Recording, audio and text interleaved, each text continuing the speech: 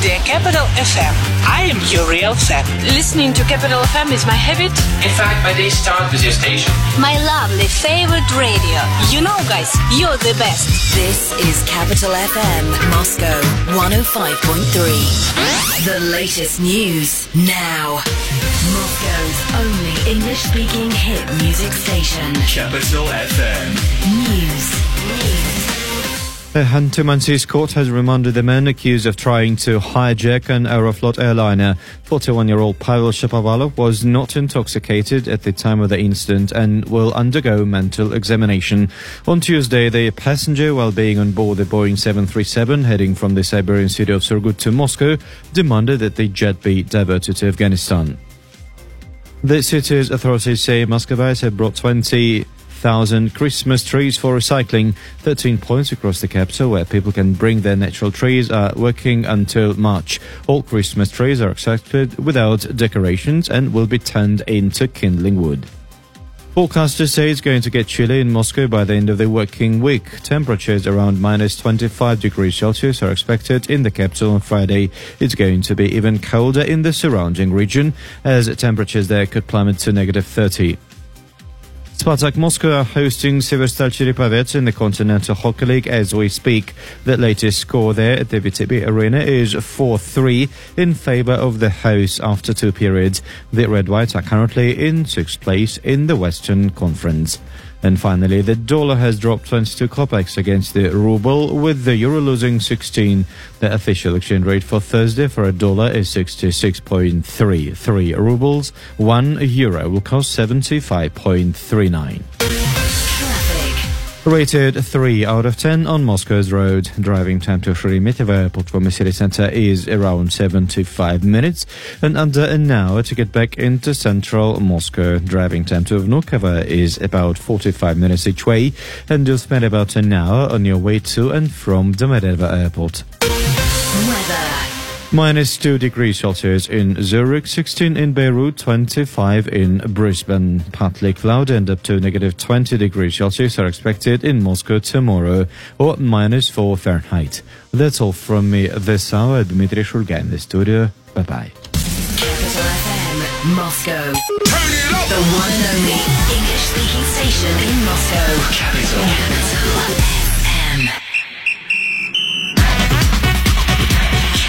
Sports with Alan Moore. It's minus 22 on the streets of Moscow, but it's a little bit warmer here in the studio. This is Capital Sports. I am Alan Moore, and right beside me to my left is Mr. Andrew McLean. Andrew, how are you doing?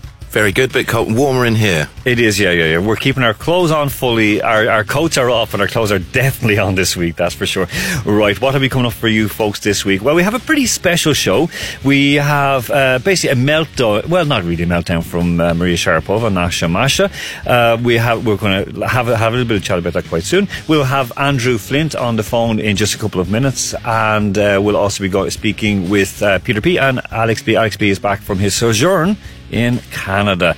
And in the last part of the show, we will have Mr. Alexander Zotov, of course, the CEO of the All Russian Football Players Union, and of course, a member of the Russian Football Union Executive Committee, because there is a lot happening now in the winter break. Of course, a lot of players are unpaid. I mean, there's one tragic case down in Angie. Well, tragic in terms of that a man who's put in his effort has not been paid for 10 months. So when we look at all the riches of the Premier League, and players are going unpaid for a long time, Andy, if we're just talking about that with these unpaid wages, would that ever be the case in Scotland? I think it probably has been the case in Scotland, but not in top leagues. And certainly, to put it in perspective, you've got 4 or 5 clubs all involved in this tournament out in Qatar for huge amounts of money, and one club... $200 million. One club unable to pay its staff. Certainly, if that was the case, I think in any big league in Europe, you'd be... the club would be receiving penalties for not being able to do it.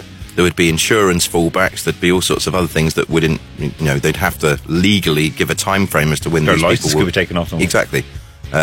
So it's a real shame that it's happening at the moment in Russian football. Exactly. So we will speak with Alexander a little bit about that later on.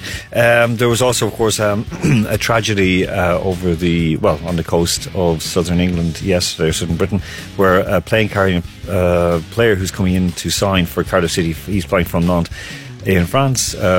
Disappeared. They still haven't turned up anything yet. So fingers crossed it might work out well. But of course, we don't know. Right, we're going to go right away out to freezing cold Two Men and ask him what's the weather like out there, Mr. Andrew Flint of Ronnie Dog Football. Andrew, how are you doing? Oh, not too bad, thanks. Not too bad.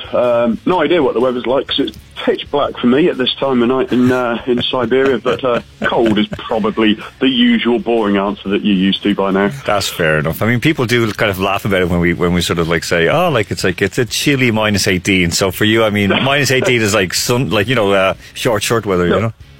Yeah, it's really killing me because my mum sent me a photo of Manchester at the moment, covered in snow. When she says covered, it's like a light dusting. And then a friend of mine in New York said, Andrew, you're not going to believe it, it's -16 in New York at the moment. I said, Roberto, -42. That's all I'm going to say to you. -42 is, it's a bit Baltic, all right. Listen, we just mentioned before we came to you there, Andy and I were discussing on the way in that tragic, we don't know if it's a plane crash or what happened just yet. On the south coast of Britain. Can you give us a bit of an update, or what's the latest on it, Andrew?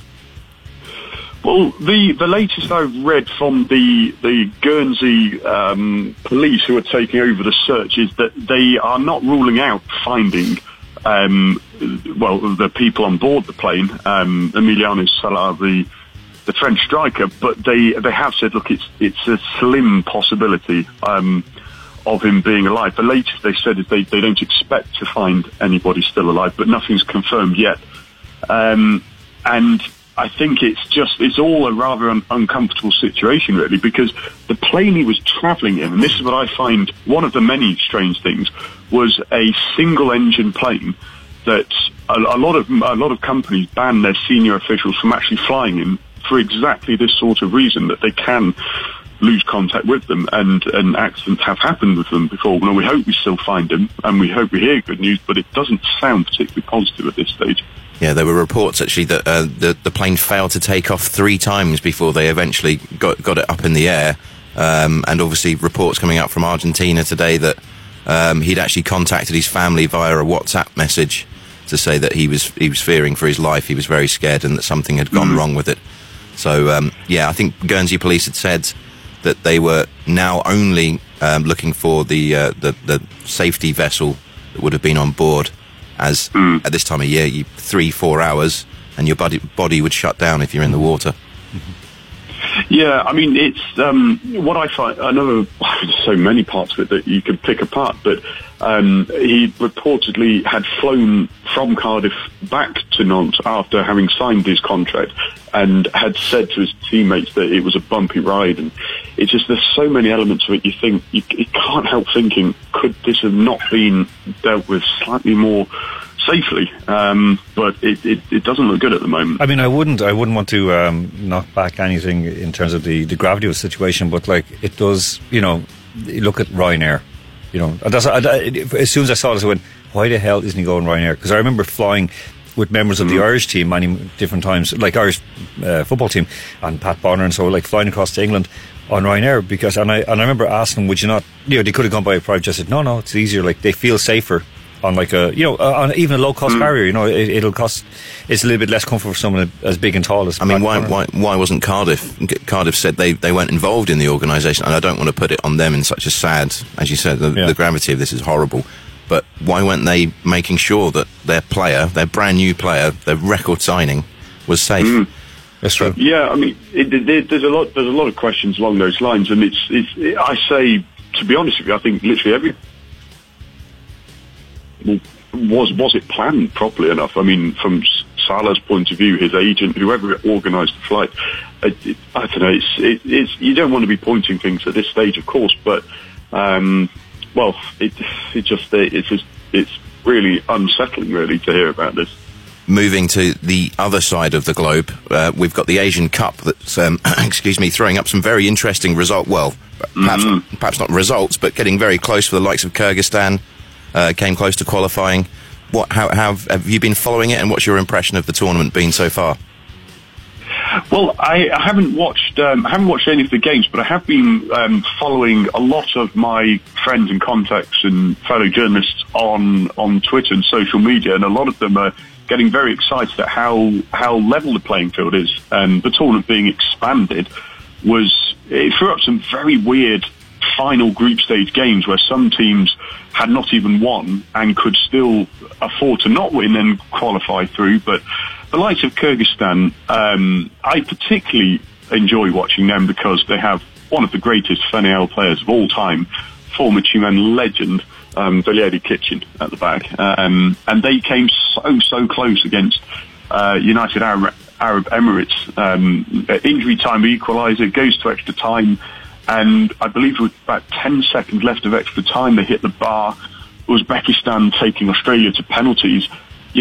Australia joining the Asian Confederation a decade ago, however long ago it was, assumed probably that they would walk to success, but they're not doing that. And I think that's a strength of the Asian Confederation. Well, I mean, if you look at it, I mean, I saw that there was a big complaint about the penalty given for the UAE to kind of turn the tide against Kyrgyzstan. But, the Kyrgyz defender did put his hands on the striker, and the striker was kind of falling at the time, but as soon as you touch a player in the box, that's it. Like you're going to get done. Listen, looking even over in Asia as well, because we're talking about Australia. Of course, the Australian Open tennis is on. Now, before we get on to an incident with Maria Sharapova, which we're going to have a little chat about, there are no Russians left in the women's draw. Anastasia Pavlyuchenkova, of course, of Moscow, she has gone out of the opening quarterfinal stage. Of course, Serena Williams, Mr. Do with Serena, she was knocked out as well. Naomi Osaka has gone through, and Petra Kvitova. So right now in the semi-finals of the women's event, it's Pliskova, Osaka, and Kvitova and Collins from the US, who's like a real up-and-comer. Now, over in the men's side, of course, we have it's kind of as you were. Of course, Andy Murray, he's gone long ago. Off into retirement. Djokovic, number one seed, he's playing against Pauly from France in one semi-final, and Tsitsipas, who's kind of a big fan favourite and surprise, he from Greece, he is in the other semi-final against Rafael Nadal. Now, if you look at the ages of Djokovic and Nadal combined, that's pretty much the same as the age of the rest of the men's quarterfinals put together. What do you reckon, Andy? Yeah, it's exciting that we're seeing a few of these players like the young Greek come through, get a few big scalps. I do want to correct you, and Andy Murray hasn't retired yet, as far as I'm aware. Okay, well, yeah, he'll play. But yeah, I think it might be one more game at Wimbledon and then no more. But yeah, this is a potentially exciting time when you have the likes of Tsitsipas who's coming through and able to knock out a few big names. It bodes well for the next sort of 3-4 years, I think, as Nadal, Djokovic and Federer do fade away. Yeah. It gives a bit of excitement and a bit of a lift to the sport. Yeah, I mean, it is interesting. I mean, the women's side, with Osaka coming through, people are falling in love with her and the whole lot. So it was a shame we weren't going to have a repeat of her and Serena in the final. Really, that would have been a bit of a juicy one. Yeah. I actually don't know who I'd put my money on for that. I would say that Williams would beat her on that one. Okay, now there was a big scandal because Maria Sharapova, she was pushed a little bit on what she's taking now. Now, Andrew, you're still back in line with us? Yes. Great. Okay. So we're going to play that sound clip, and then we're just going to have a little chat about it, because it was one of those cringe moments that blew up across social media, but I think it was overblown to quite a degree. Okay. So we're going to play it away. So Kolya, away we go. What did you make of the kind of crowd's reaction to you today? They kind of booed you when you came back on court after that toilet break at the end of the second set, and then cheered for that time violation. Did you think they were a bit unfair to you? Did it affect you at all? What do you want me to say to that question? I don't know, just the truth, I guess. I think that's a silly question to ask.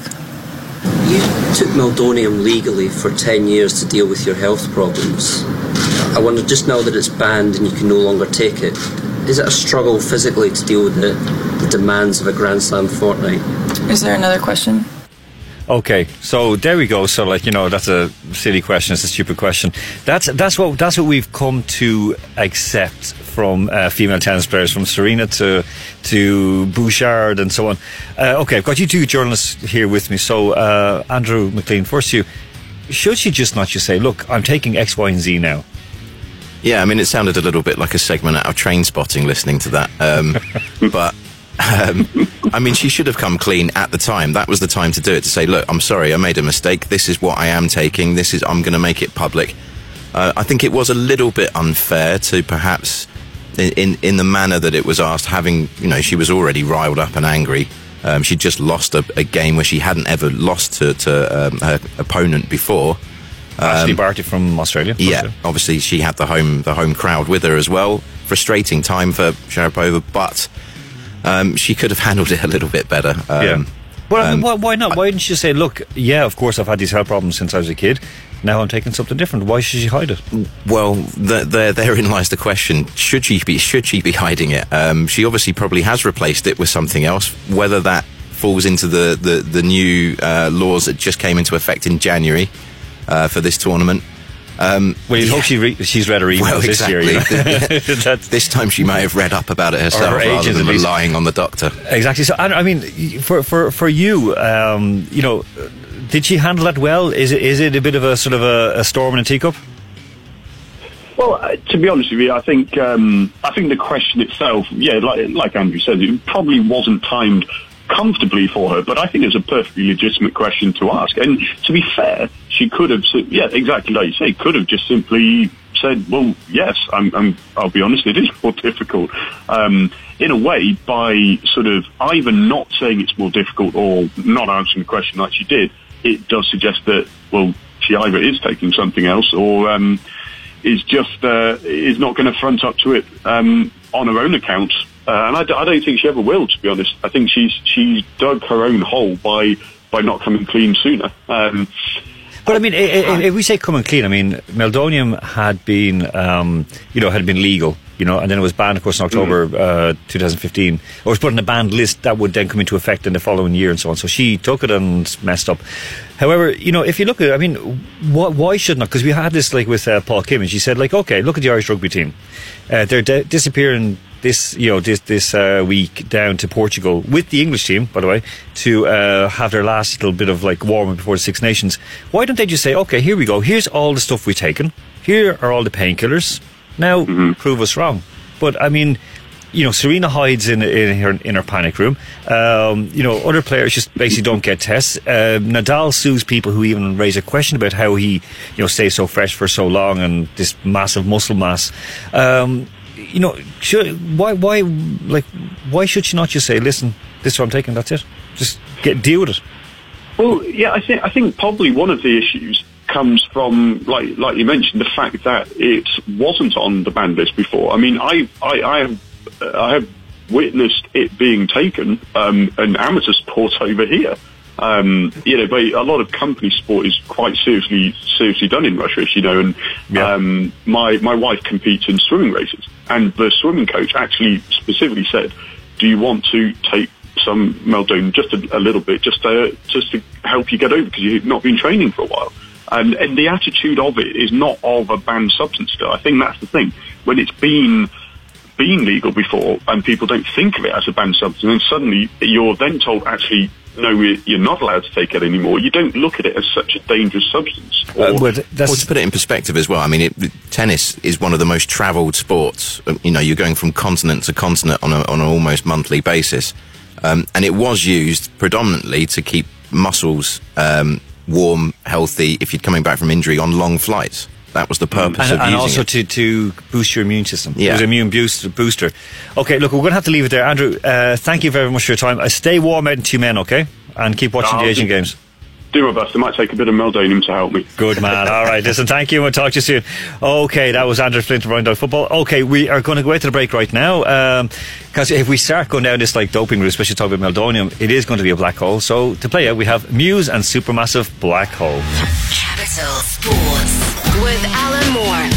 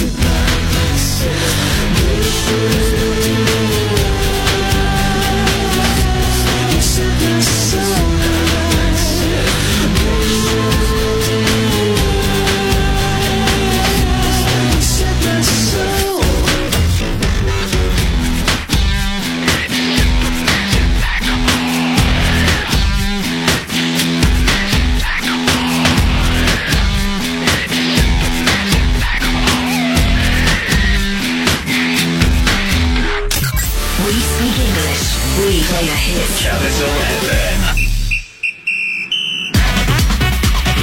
Capital Sports with Alan Moore. Okay, and we're back, folks, on Capital Sports here on Moscow's Capital FM on this lovely Wednesday night. A very, very cold Wednesday night here in Moscow, it has to be said.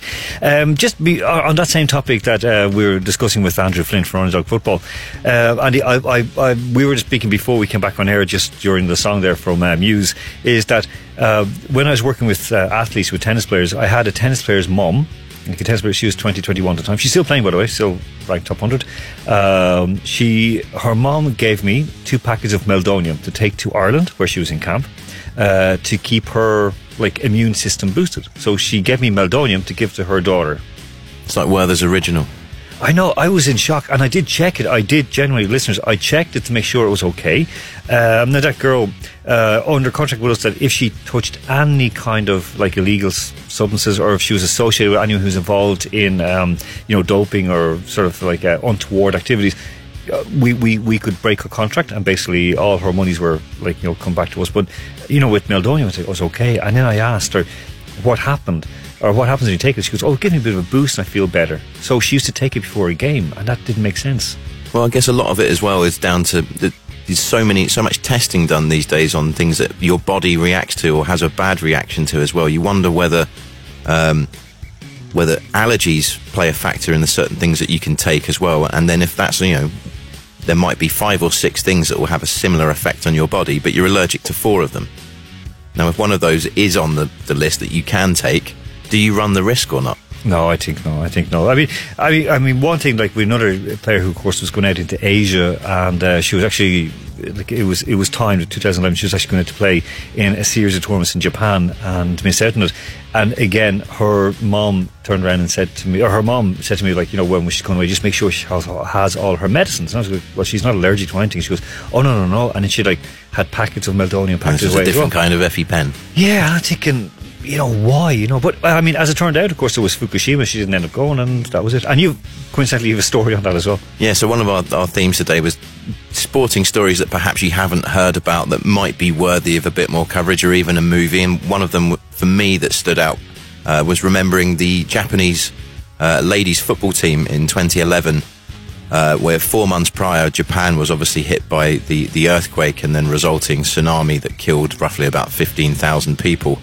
Part of that football team prior to the World Cup helped in a lot of the charity work and the search and rescue operations, and then obviously went on to just about scrape through the group stage, and then eventually in the final they beat the American ladies team to be crowned 2011 champions. And it was, for a nation, it was much more than just a football game. It was sort of this heartfelt message to the people that they'd lost in the disaster. And I think that would be quite a touching thing that hasn't really been looked at. There's not many movies that look into women's sport, especially things like football.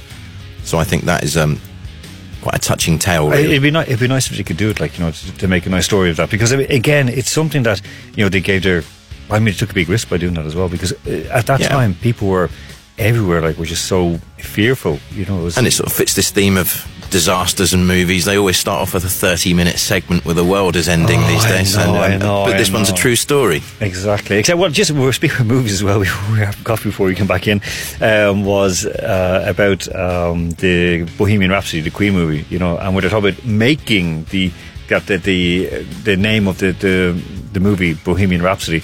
And I'm sitting watching it in the cinema with a friend, and all I could have in my head at that moment was Father Ted, when Graham Norton is singing Bohemian Rhapsody in a cave. It doesn't get any worse than that. But even if you'd have attempted to explain that to anyone sat alongside you in the cinema, I was told to shh, because I was laughing so hard. And then, of course, it went on a little bit, and then when I calmed myself down, I purposely said Alan calm, and then all of a sudden it was hilariously funny, because I immediately then was able to get the Wayne's World.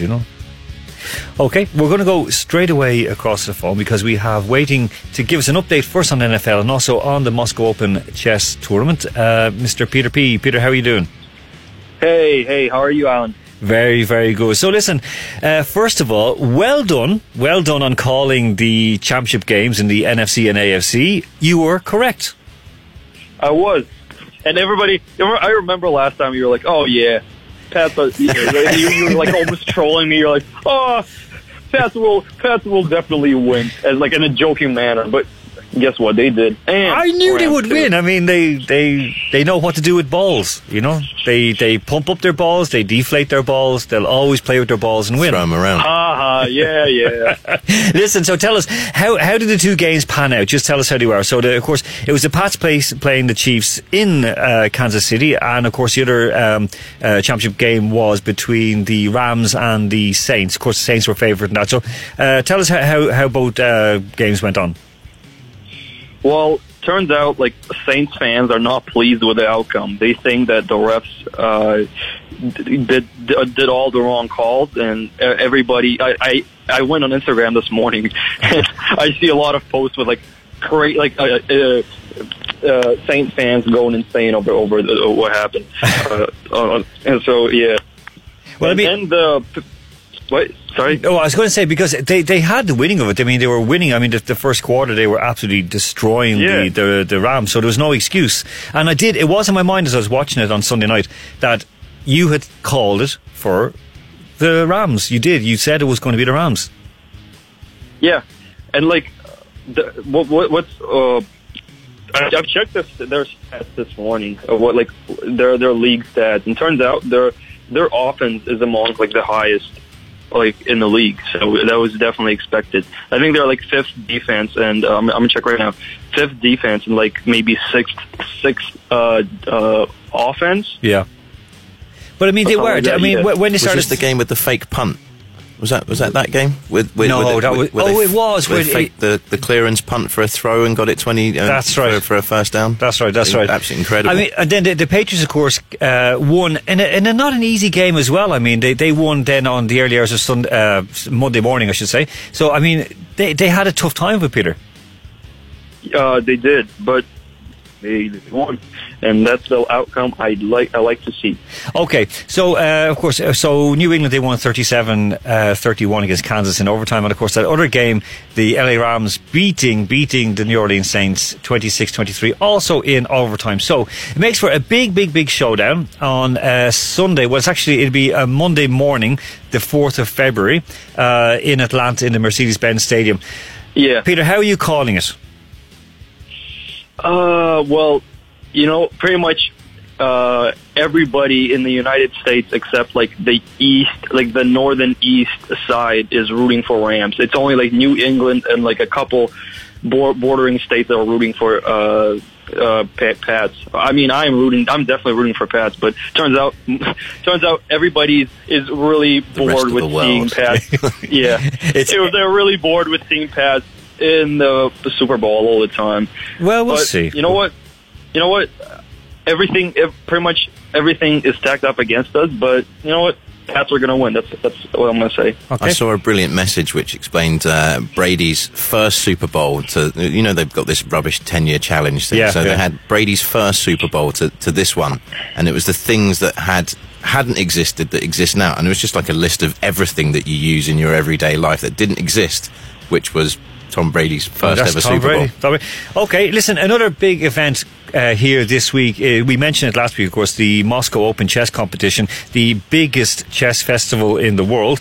When is it starting, and what should anyone who wants to turn up, where should they go, and what to expect, Peter? Well, they should go to RGCU, that is in Vilhelmina Pika 4. Pretty much all the tournaments are going to be happening all around RGCU. So you show up, and I'm assuming, I'm not sure how it's going to go down, but I think that there'll be a front desk and they'll guide you to the tournament. The first one is happening on January 25th. That's Tournament H. Okay.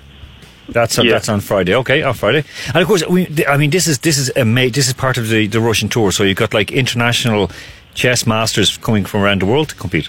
Yeah. So also I forgot to mention Tournament A, like one of the biggest one, is also happening on January. It's January 26th when it starts. The big one. Okay, so that's starting on Saturday. So, I mean, that's up, the Metro, of course, is Botnički Sad up there, that area. But it's also, the great thing, it's actually part of the VDNH as well. So it's part of the whole complex. Yeah. So excellent. After watching a nice and relaxing game of chess, you can go out on a walk. Freeze. Listen, that's good. Listen, freeze. Listen, you stay warm, and we'll talk with you next week, Peter. Thanks a million. Thank you. Thank you. Okay, folks, we are going to now go right away to Alex B. So he is on the line. Is Alex on the line? No, we're going to get him on the line just right now. So we're just going. So, I mean, Andy, are you a chess fan? I've never really been a fan of watching other people play it. I do enjoy playing it myself. Yeah. But and unless somebody flips the board and headbutts the other person, I'm really struggling to stay interested in. See, I'm the same with biathlon as well. I think like, why are you shooting targets? What you should do is like you have like match competition, match biathlon, right? And basically, you have a 30-second head start, and the other person has to catch up with you and shoot you, and like. Pot shots. I think that'd be for TV watching. That'd be brilliant. Match TV. Listen to me. Your channel needs a bit of a boost. You have terrible ratings. You're not doing well enough. So, and you're handing out $200 million for nothing for like pedestrian football 4 in Qatar. teams. I know. When we've the FA Cup coming up this weekend. So how would you make chess more interesting for them? I would do it that like basically one of your family members should be put into a chamber beside you, right? Of each person, and if you lose, like they lose a finger. Simple as that. It's really like it's kind of like a Russian roulette but of chess. And then if you wanted to do it after the watershed, every time you lose a piece, you take a bit of clothing off, that kind of thing. Well, you could do that as well. Like, but then again, what if? No, I don't go there. I don't even want to think about that. Your family members take clothes off. I don't want to see my family members. Okay, so of course, Peter, just like your updates on chess. So, we're talking about. 1, 2, 3. I can't remember. Naked chess. Right. Chess. So we're going to go. We're going to naked chess. That is just terrible. That's even strip poker sends me nuts. Right. Before we go to break. Boom. Oh, I know. Sorry. Okay. So basically, we are going to go across to the CEO of the All Russian Football Players Union, and of course a member of the Russian Football Union Executive Committee, Mr. Alexander Zotov. Happy New Year, Alexander. Oh, Happy New Year. It's almost a month past. I know, but still. All Russians say this. All Russians. I don't know what it is that Russians take offence when you say Happy New Year to them in the middle of January. I think because after 2 weeks of chaos celebrating, I mean, you hear it again, and you're instantly reminded of everything that was happening during all the New Year's that we celebrate. Oh, 2 weeks of Olivier salad. Yeah, I know. Well, well, I had a great excuse. I was very, very quiet on my New Year. I had a very Moscow New Year's, basically just sitting inside looking out at the snow falling and what? Just a question. This comes back from the Simpsons. It's like celebrating your country by blowing up parts of it. Like what's the fascination, Alexander, for fireworks in Russia? I don't quite get it. Why? Because I think it's all over the place, and I went to different parts of Europe for the New Year in Vienna and Milano and other cities and in Prague, and everywhere they had a lot of fireworks. Why do you think Russia is so special? I don't know. Everyone just seems to in Ireland, say sale of fireworks is usually banned, but here it's like you can stick it in people's exhaust pipes. Yeah, it's like mad. Especially at 4 o'clock in the morning on the 1st of January, you hear everybody go, "It's no good," and then fireworks going off. Like, would you please stop? Okay, it's already midnight in Ireland. I don't want any more. Listen, Alexander, we're gonna go to a break just shortly. I know you're going to stay with us, but first question: this Match TV Cup, the Super Cup out in Qatar, good thing or bad thing for Russian football? I mean, it's just a tournament, that is played. They had one that was played in La Manga in Spain, so they have this one new, and I think it's just a preparation time tournament, without any. It's not spectacular or something, something to watch for a lot of people, but as a preparation phase, it's a good thing, I think. The weather is good there, and the pitches are good, so why not? Yeah, the facilities look absolutely spot on. I mean, I've been in Qatar, well, a long time ago, but I mean, it's the facilities are second to none. I mean, they really have, they really have ramped up. Yeah. Do you think that is it good for those top teams, like for Rostov, Spartak, Loco, and Zenit? Is it good for them to be present there, to kind of like push brand rush a little bit as well? Well, from this point of view, yeah, sure, because we'll have a World Cup there really soon. Time flies. So I think you will not even wink your eye, and already we'll be in Qatar and watching the World Cup. So very optimistic you're beating Scotland there, Alexander. I don't know. I mean, they come and go really fast. Unfortunately, it was like yesterday that we had 3 years in front of us towards the Russian World Cup, and now it's over. It's still really fast. Yeah, I mean, look, we're going to talk about that in the last part. Alexander, you stay with us on the line. We're going to go out to break. Okay. We have a nice kind of song to warm up on this lovely Wednesday evening here in Moscow. It is Maroon 5 and Moves Like Jagger. Back after the break. Capital Sports with Alan Moore. Just shoot for the stars if it feels right, and aim for my heart. If you feel like it, take me away and make it okay. I swear I'll behave. You wanted control, so we waited. I put on a show. Now we're naked. You say I'm a kid. My ego is big. I don't give a shit. And it goes like this. Take me by the tongue and I'll know you. Kiss me till you're drunk and I'll show you all the moves like Jagger. I've got them moves like Jagger. I've got them moves like Jagger. I don't need to try to control you. Look into my eyes and I'll own you with them moves like Jagger. I've got them moves like Jagger. I've got them moves like Jagger. Maybe it's hard when you feel like you're broken and scarred. Nothing feels right, but when you're with me, I'll make you believe that I've got the key. Oh, so get in the car. You can ride it wherever you want. Get inside it and you wanna steer, but I'm shifting gear. I'll take it from here. Oh yeah, yeah. And it goes like this. Take me by the tongue and I'll know you. Kiss me till you're drunk and I'll show you all the moves like Jagger. I've got them moves like Jagger. I've got them moves like Jagger. I don't need to try to control you. Look into my eyes and I'll own you with them moves like Jagger. I've got them moves like Jagger. I've got them moves like Jagger. You wanna know how to make me smile? Take control on me just for the night. But if I share my secret, you're gonna have to keep it. Nobody else can see this. So watch and learn. I won't show you twice. Head to toe, oh baby, run it right. But if I share my secret, you're gonna have to keep it. Nobody else can see this. And it goes like this. Take me by the tongue and I'll know you. Kiss me till you're drunk and I'll show you all the moves like Jagger. I've got them moves like Jagger. I've got them moves like Jagger. I don't need to try to control you. Look into my eyes and I'll own you with them moves like Jagger. I've got them moves like Jagger. I've got them moves like Jagger.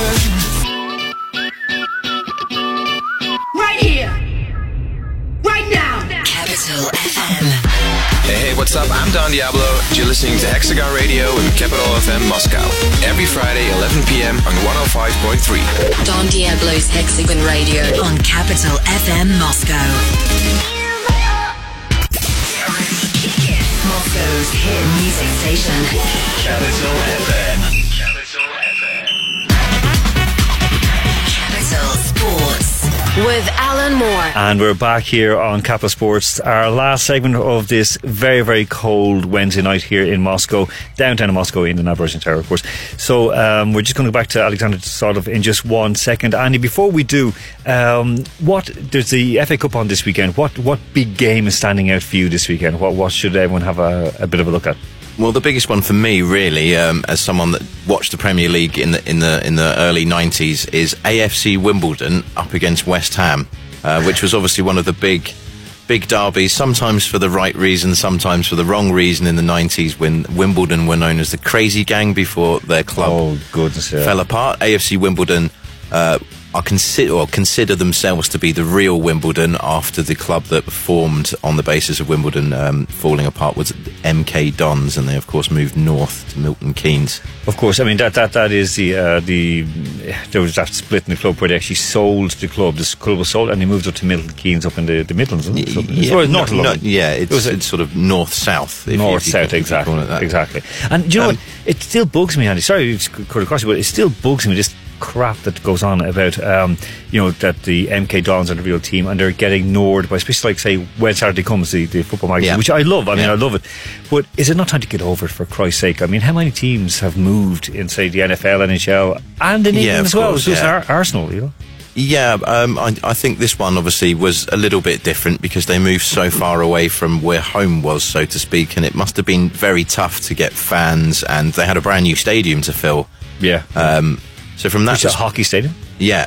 From that perspective, I think they're actually doing quite well. I believe this year in the League One. Yeah. I think they're in the top 4 or 5 in that league. So I mean, they're progressing and moving forward. And it perhaps is a bit harsh to keep it on.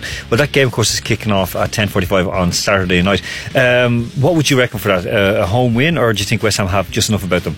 Obviously, the FA Cup isn't taken as seriously as it used to be by a lot of clubs because there's so much money in the Premier League. It'd be interesting to see whether West Ham put a full team out. If they do, you'd expect them to cruise that one. Okay, you're so an away win. All right. Okay, we'll come back onto fixtures in a moment. We have Alexander Sotov on the line. Alexander, you haven't frozen solid yet. I have what? You haven't frozen yet. You're still alive. No, I'm inside. I'm not outside. Okay. that's good. That's more relief. chances of surviving. Listen, you thought I was playing football again, yeah? I thought you were. I thought you were just like straight out of the shower, or you're still. No, it's prohibited. You know, the union made this change now in the regulations, and it's prohibited to play in such cold weather. Thank goodness, that's something we fight for so long. Alan's revamped for everybody. You're restricted. Good. I thought you were just restricting you from playing football, but no, that's. I think we have to also mention Gaelic football. I think we have to ban that also in Listen, I agree. I'm in full agreement with that. Special provision for that. Exactly. Listen, it's a winter, of course, is always a tough time because for Russian clubs, there's no money coming in terms of, well, I mean, whatever does come in from ticket sales and matches and merchandise and even TV.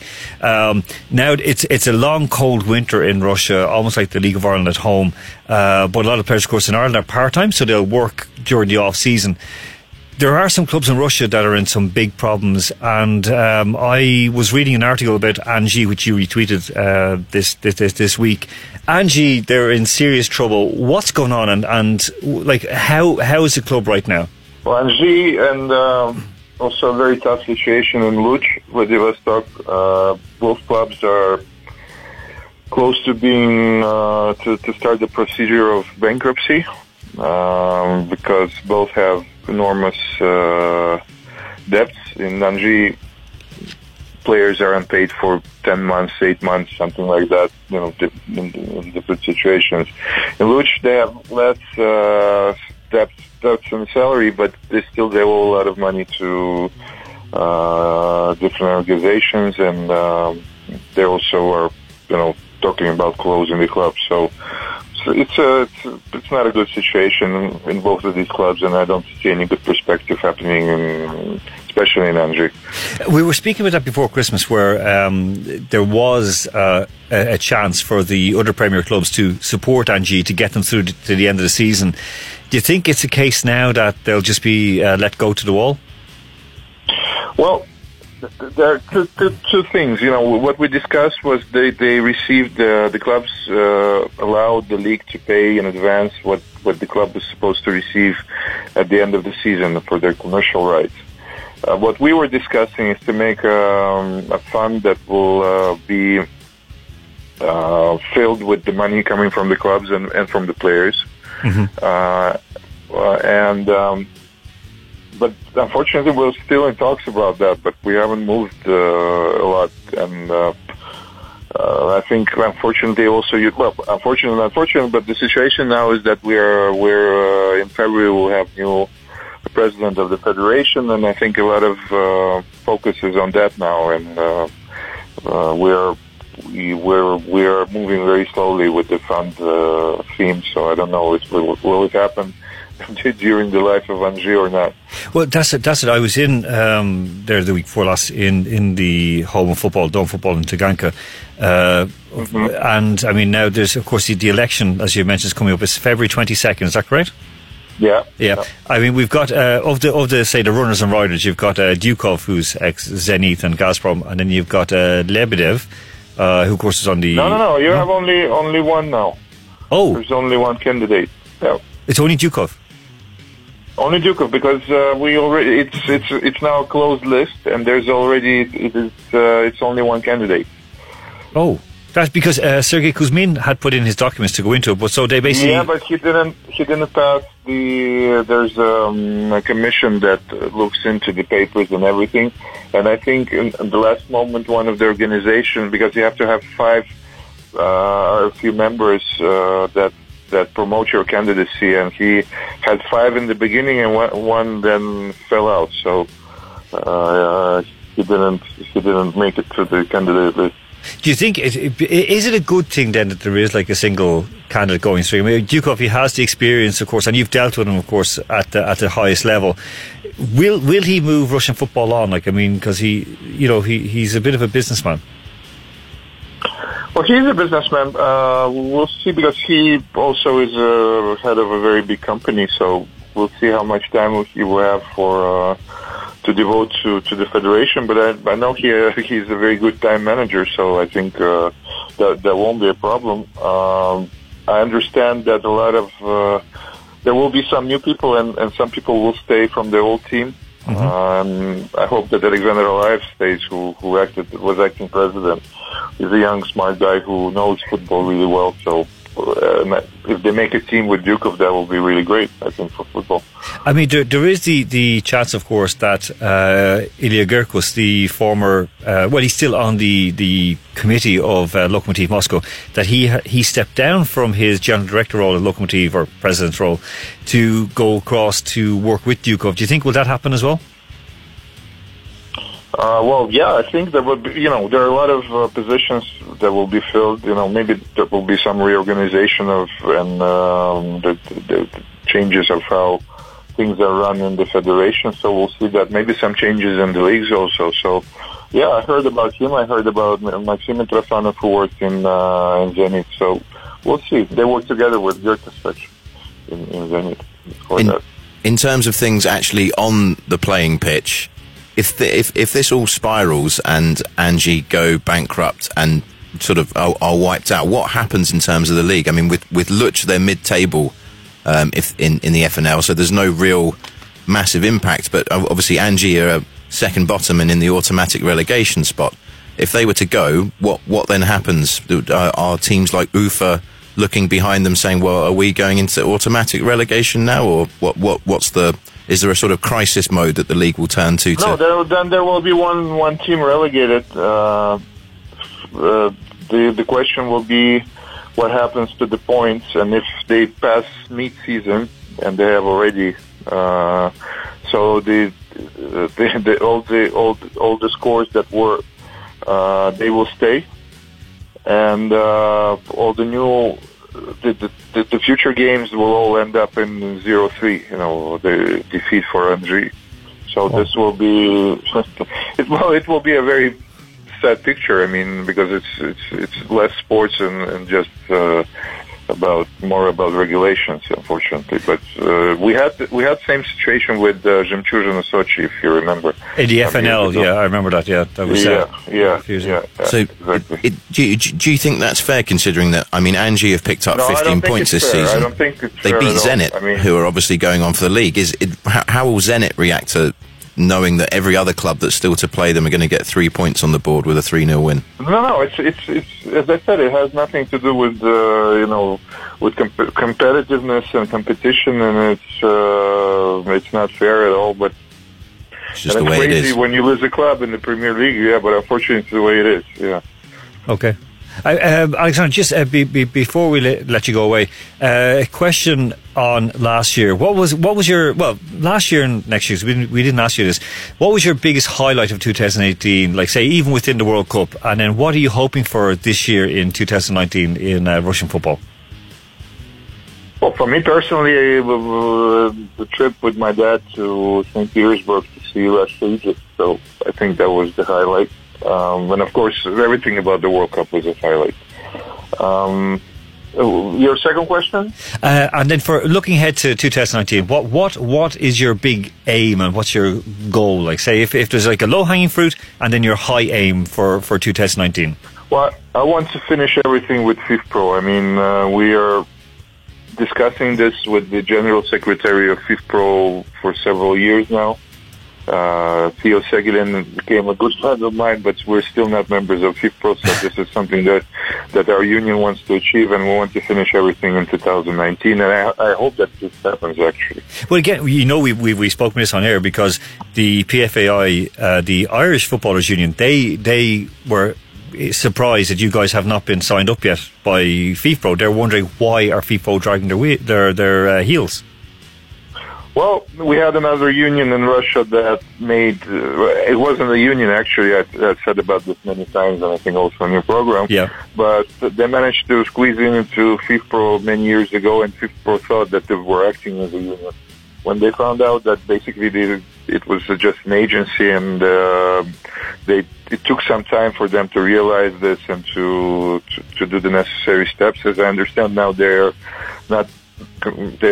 suspended, and they were kicked out of FIFPro, and they have some time now to file an appeal.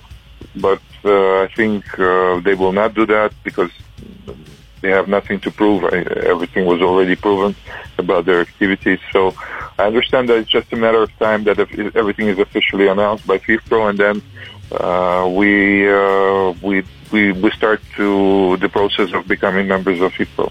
Listen, fingers crossed for Alexander, because, you know, we had a great World Cup here last year. You've been doing great work on the ground, and you need the support from the global body to make sure it comes to fulfillment. Thanks. Listen, thank you very much. And again, once more, Happy New Year. Happy New Year. Okay, thanks, Alexander. Well, actually, I had a healthy New Year, so I have nothing against wishing Happy New Year again. There you go. We've come to a compromise. Thanks a million. Take care, Alexander.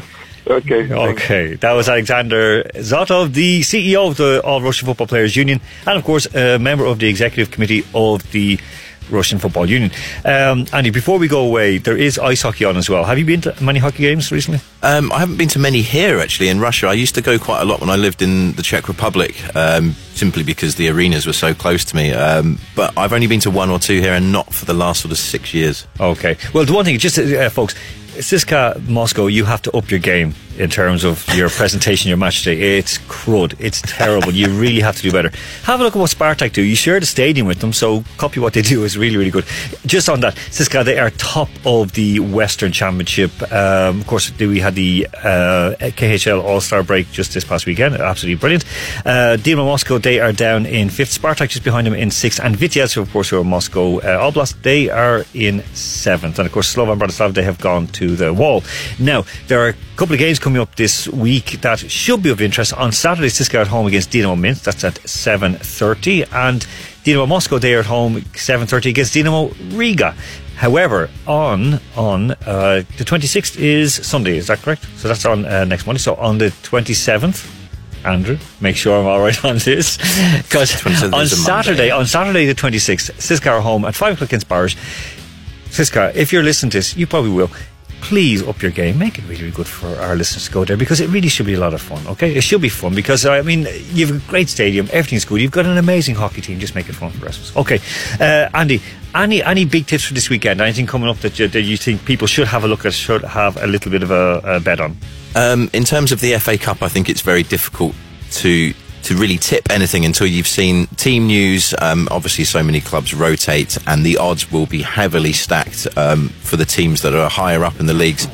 So I'd be looking at going abroad this weekend in terms of the other countries that are still playing league football. So you've got Spain, Italy, and Germany.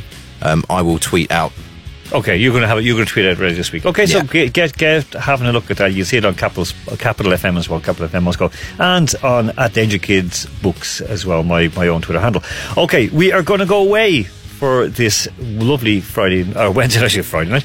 And Andy, thank you very much for your time. Thank you. Sorry, it was good fun, and we're going to go away on kind of like on a bit of a buzz like you. So just we're walking into the move, we're off feeling a bit happy. So this is The Killers, Mr. Brightside. We'll talk to you next week.